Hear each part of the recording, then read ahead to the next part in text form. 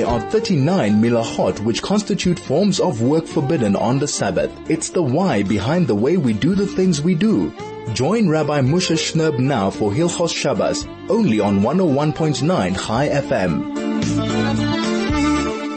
101.9 Chai FM. This is Soul to Soul on Chai FM on a beautiful Erev Shabbos Kodesh. A little bit warm here in Johannesburg, but it's such a beautiful time. We're right in the middle of Chag HaSukkos. According to many, it's the best Chag of the year, and I hope you are certainly enjoying yourself. The opportunity to sit in the sukkah, to spend time with family, to spend time relaxing for those, even those who are having to work during this week. It's still a bit of a time to come home and sit with the family at night and kind of really revel in the joy of the special time that Sukkot is, and kind of after Rosh Hashanah and Yom Kippur and the difficult and the hard work and the stress that those contain. Sukkot is a little bit of a breather, a little bit of a time to really, and it is it's a time to rejoice, a time to feel the joy, to feel the closeness to HaKadosh Baruch Hu. Perhaps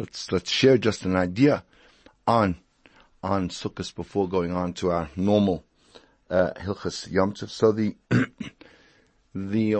most famous and oft asked question about Sukkot is obviously the issue of why, in fact, we celebrate Sukkot in the month of Tishrei. It really should have been in the month of Nisan. It comes sort of part and parcel with the exodus from Egypt. The Torah gives, in fact, for the Yom Tov of Sukkot is that HaKadosh Baruch Hu took you out of Mitzrayim in Sukkot, which of course refers to the 7 clouds of glory, the Anane HaKovod, one of which was the Gilui Shechinah, the revelation of Shechinah that led us, that directed us, and the others were the protection and direction through the deserts.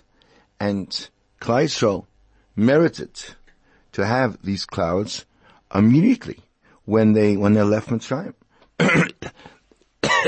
Therefore, the question is, why does the commemoration of those clouds of glory, why is that fixed in the month that really doesn't kind of align itself with that celebration, and which really appeared in Nisan?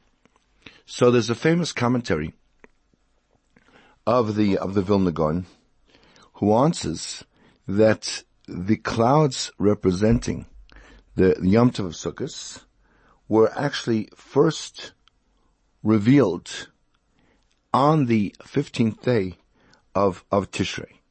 It's true that initially there were clouds that appeared at Yetzias Mitzrayim. However, because the Jewish nation were guilty of the sin of the Chet of the Egel HaZahav, of the golden calf, those clouds went away. And in fact, the day after Moshe Rabbeinu descended from Har Sinai with the second Luchos, which was the day after Yom Kippur, so he announced to all of Klal Yisrael the command to build the Mishkan, and therefore the necessity for everybody to bring whatever donations they could to be able to amass a sufficient amount of building material to be able to build the Mishkan. And Torah tells us that for 2 days they brought the materials to Moshe, and as I said, it was the most successful fundraising drive ever undertaken. After 2 days, Moshe Rabbeinu said, please stop, we don't need any more. On the 14th day, all the craftsmen and the artisans took all the materials to Moshe after they had weighed them and written them down, and on the 15th day, they actually began to work. They began the construction of the Mishkan, and on that very same day, the clouds came back, but with a qualitative upgrade from what they had been before. One of the difference was that before, when they appeared at Yetzias Mitzrayim, that in the initial clouds, not everyone actually merited to see the clouds. In contrast to the time when they returned on Sukkot, where it says that everyone appeared. And what was the zchus, what was the merit that made them reappear? So the Chazal say that it was because of Moshe Rabbeinu's tefillah on our behalf. Moshe was told by HaKadosh Baruch Hu that Klal Yisrael are going to sin, and because of this, Hashem will no longer want to be amongst them. Instead, He's going to send a malach who's going to lead them, who's going to protect them, and bring them to Eretz Yisrael. However, after the chet of the Egel, Moshe Rabbeinu spent 40 days on Har Sinai pleading for the Bnei Yisrael and pleading with Hashem not to send a malach instead of himself to protect and lead Klal Yisrael. As we're going to learn tomorrow in learning for Shabbos Chol Moed, haloi belechtecha imanu. We want that Moshe Rabbeinu says, we want that you should go with us. But that wasn't all that Moshe did. Moshe went even further, and he davened to HaKadosh Baruch Hu for an even greater and more intimate relationship than just belechtecha imanu. What Moshe Rabbeinu was, I want you to forgive Klal Yisrael such a level, such a level, and I want you to live b'kirbeinu. I want you to live in our midst. And this second request was actually granted and guaranteed with a bris. Sinei anochi kareis bris. Moshe Rabbeinu, HaKadosh Baruch Hu made a bris with the Klal Yisrael, which can never ever be annulled, even if we do Averos over and over again.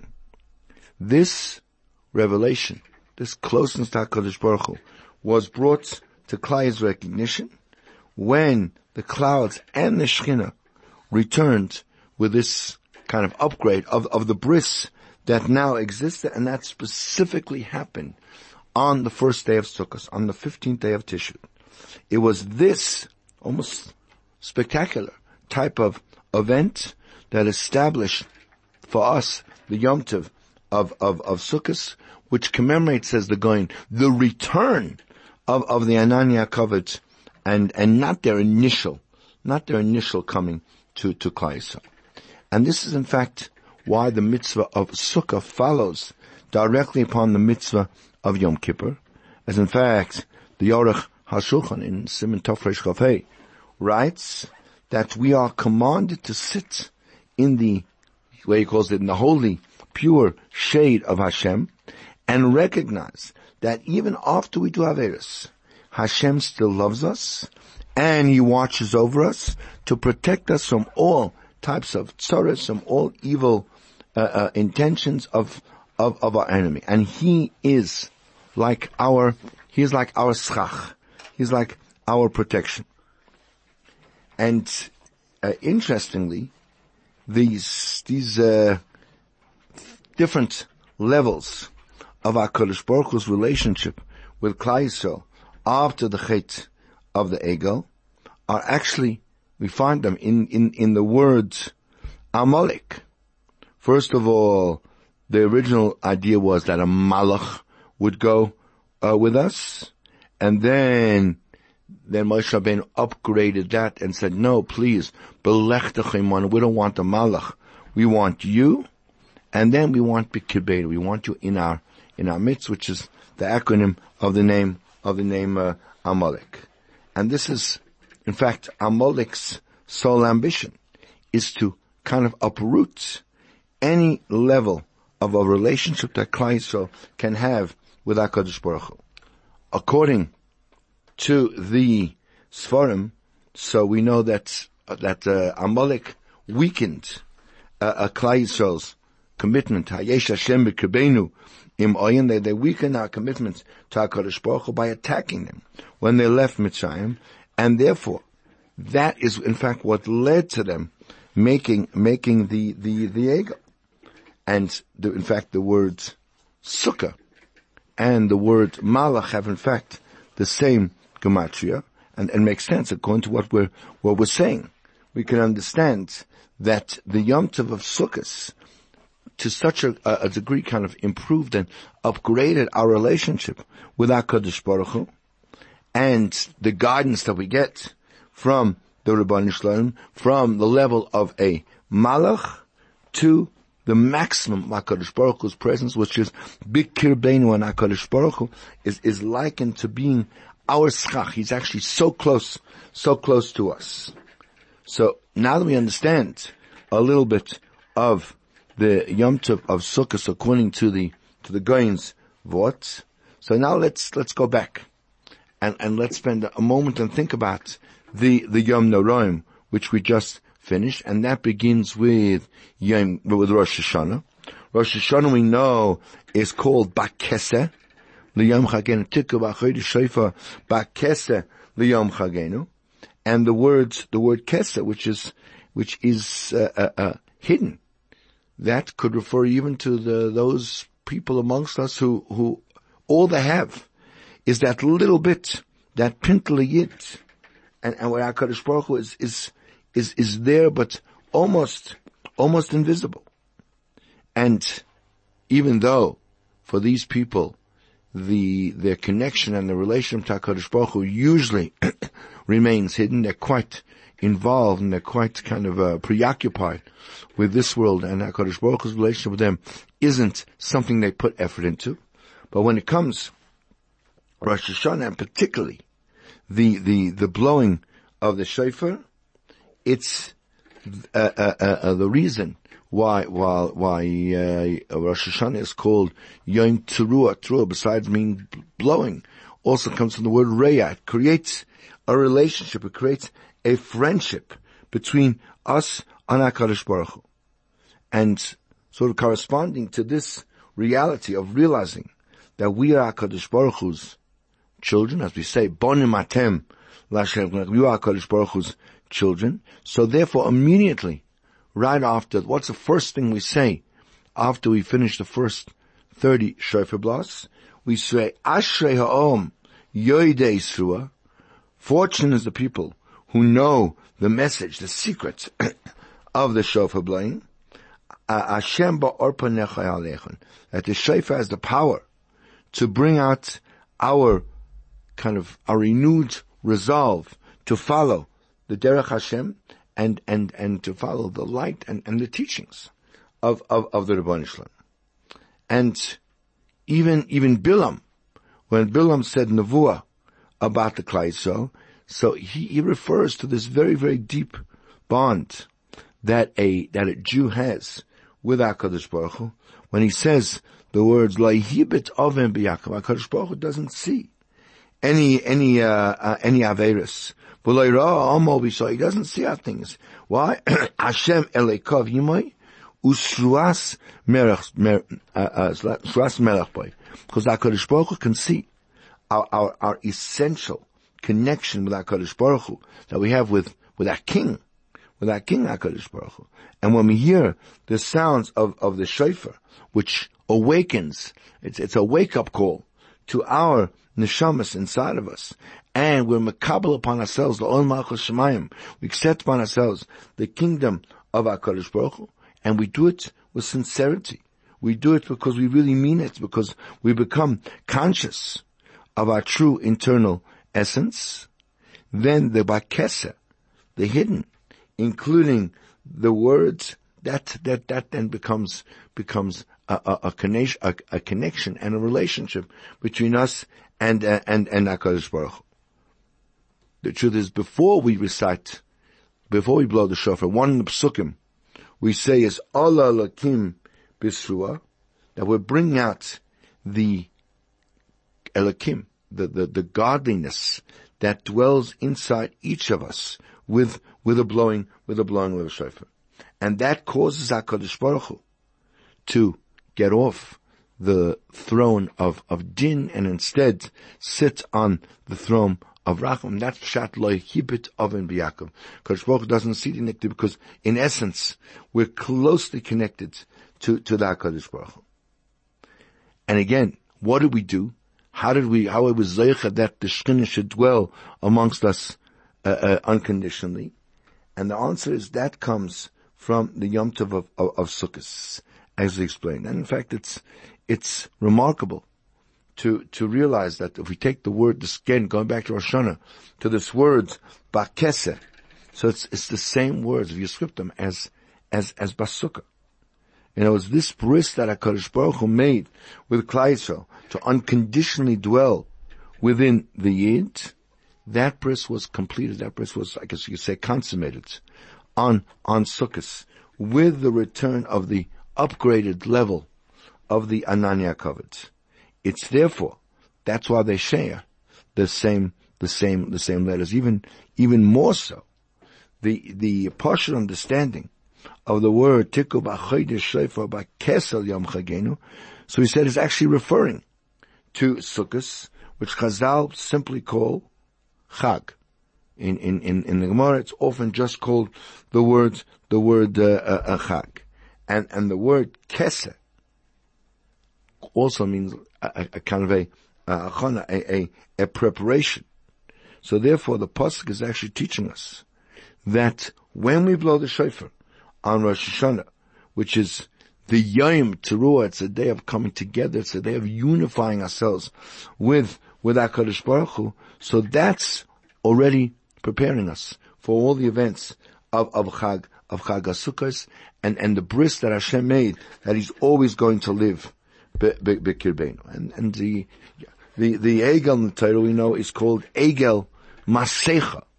And Rashi, in his first pshat there, says the word Masecha means metal, but in the second pshat, he brings the remez that Masecha is the gematria of 125, which is the number 125 measurements of gold that were used in the making of the Egel. And perhaps we could add one more thing, and that is almost the silver lining from the Chet of the Egel was this bris of HaKadosh Baruch Hu, that He Himself, without any medium, without any intermediary, will always dwell within Am Yisrael, as portrayed by this Yom Tov of Sukkot. That's the Sukkah. And from the Chet, maybe from the Chet of the Egel, we were zeiche to that. We'll be back in a moment with some words of halacha on Hilchos Yom Tov. This is 101.9 Chai FM, soul to soul, on the greatest Jewish radio station in all of Africa.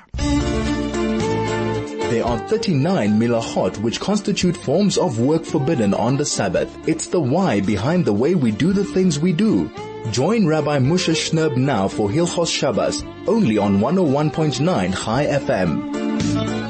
101.9 Chai FM, we're back on your radio on this Erev Shabbos Kodesh, Shabbos Chol Hamoed Sukkot, very, very special, very unique Shabbos. The times you need to know for this Shabbos are the latest time for candlelighting this afternoon is at 5:58, 2 minutes before 6 o'clock, and Shabbos Kodesh ends tomorrow night at 6:47, 13 minutes before 7 o'clock. Of course, Shabbos Chol Hamoed is unique and special. We still say Hallel, and of course, although we don't take the Arba Mina, we don't take the 4 species, we do sit in the Sukkah, and we say Hallel, and there's a special laning, and of course a very, very significant Haftarah, the Haftarah that describes the final war that will take place, the war of Gog and Magog, that will usher in the era of the Mashiach. Very, very fascinating, very futuristic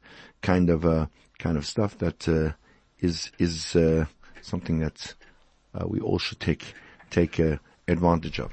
We are learning a bit of the laws of Yom Tov. We're in the Yom Tov season. We're making some progress. We have to decide whether we're going to carry on and finish even after the Yom Tov season is over. So we're up to actually the malacha of boirer, the malacha of separating and selecting, which we obviously discussed in great detail when we learnt the halachas of Shabbos. So we know there are 2 different sort of categories of boirer.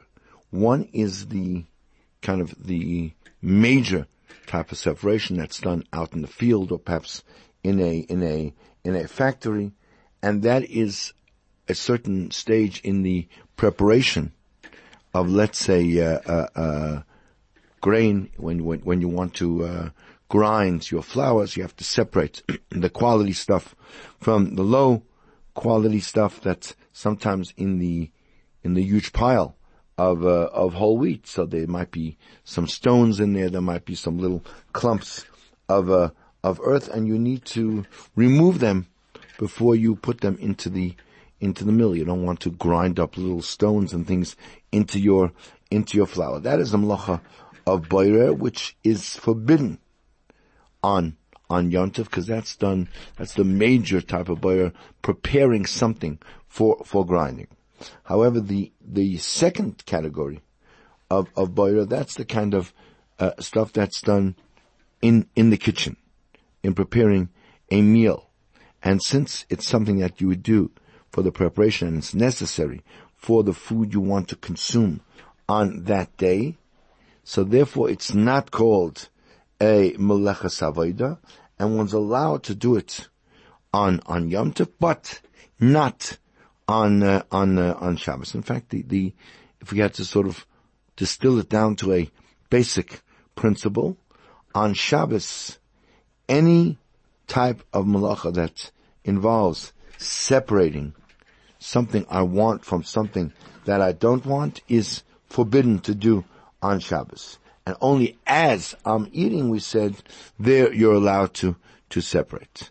And we said there were three different conditions necessary in order to even allow the separation of foods even at the time of eating, and that's, of course, that I separate and take out what I want, leaving behind what I don't want.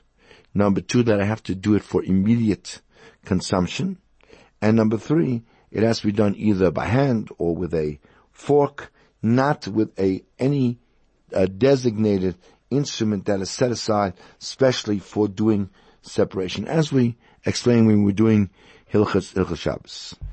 On Yom Tov, we know that only what's called melechas avoda is forbidden. The kind of boirer we described at the beginning, what's done in the field or in a factory, that type of boirer is forbidden. But the type of boirer that one needs for to prepare food for your daily meals, that is permitted, right? For example, we'll give a few examples where you're allowed to do separation on Yom Tov, but it may be forbidden on Shabbos. Let's say you have in front of you a salad, and in the salad are some pieces of onion, and he doesn't like onion in his salad at all. So you're allowed on Yom Tov to remove the pieces of onion and eat the rest of the salad. While on Shabbos, that will be forbidden, because you're not allowed to take out the forbidden thing from the thing, or not forbidden, from the non-desired item from the desired item. On Yom Tov, you're allowed to. Similarly, let's say you have, you're making salad and some pips, lemon pips or something, fall into the salad, or there's a fly that's in your cup of tea. So, or you want to select, your rice on Yom Tov. So, or if someone, let's say, you have a bunch of different, nuts in front of you, and some almonds and things. So again, you're allowed to remove whatever you want for the Suda, even if that meal is going to take place only in a few hours. It's not like Shabbos where you have to do it for immediate.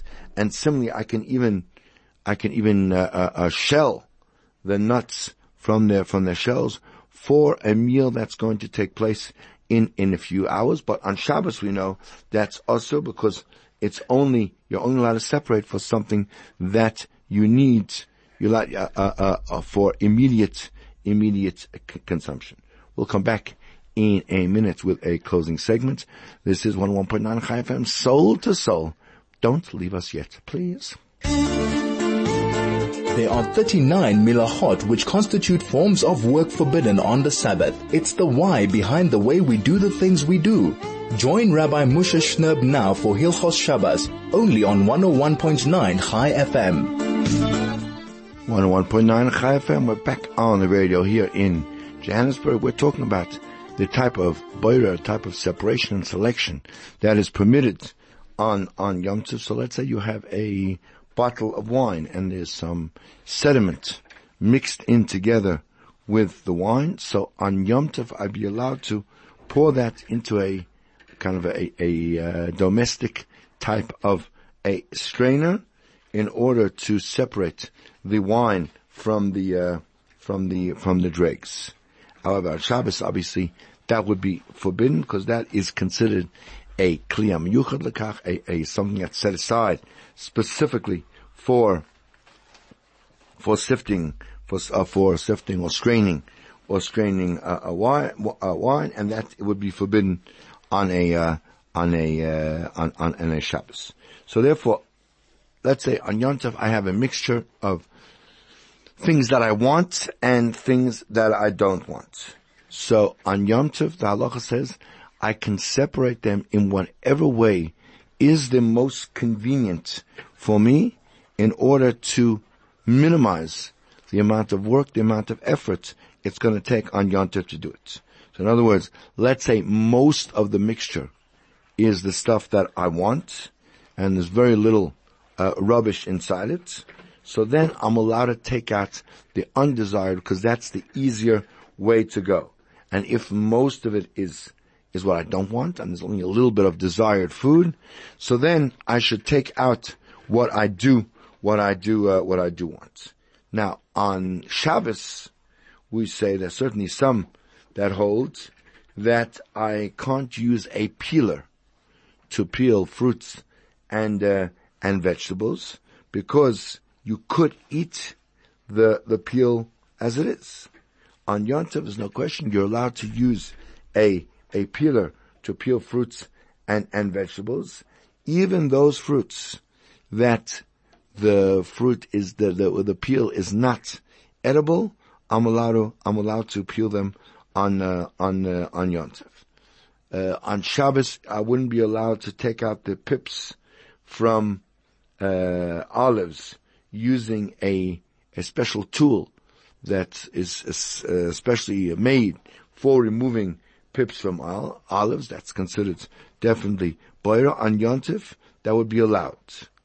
Another example, on Shabbos, many people are machmir not to remove bones from fish and from meat, because when you do that, until you begin to eat them, only during the time of eating should you separate out the bones. But on Yom Tov, so everyone agrees you're allowed to separate out the bones even before the meal.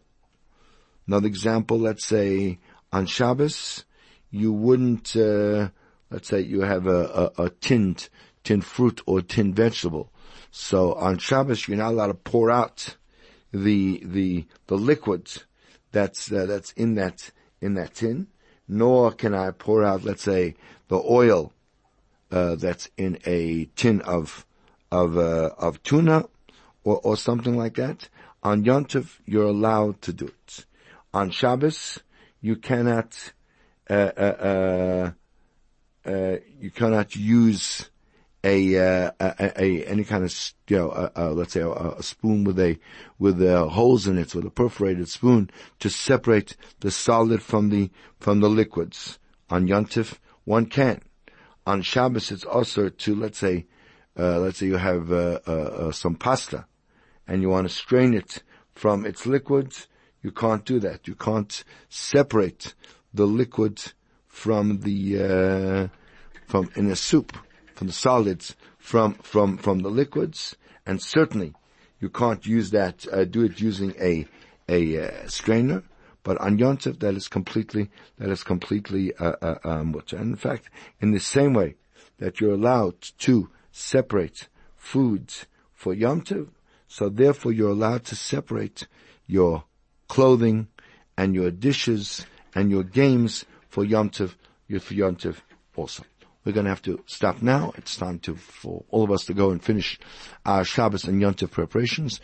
Just time to wish you a beautiful Shabbos, to wish you afterwards. We know that right after Shabbos we go right into a Shnerb, which is a momentous,ly important and significant day in both the Chag of Sukkot and in the network of the Yomim Noraim, of the days. And then of course we come to Shmini Atzeret and Simchat Torah, the great highlight, the great outpouring of great joy and closeness to HaKadosh Baruch Hu. Enjoy it, get into it, make it count, make it something that really kind of galvanizes your soul. Thank you for being with us. Thank you for listening to our radio station, and just to wish each and every one of you a good Shabbos and a good Yom Tov.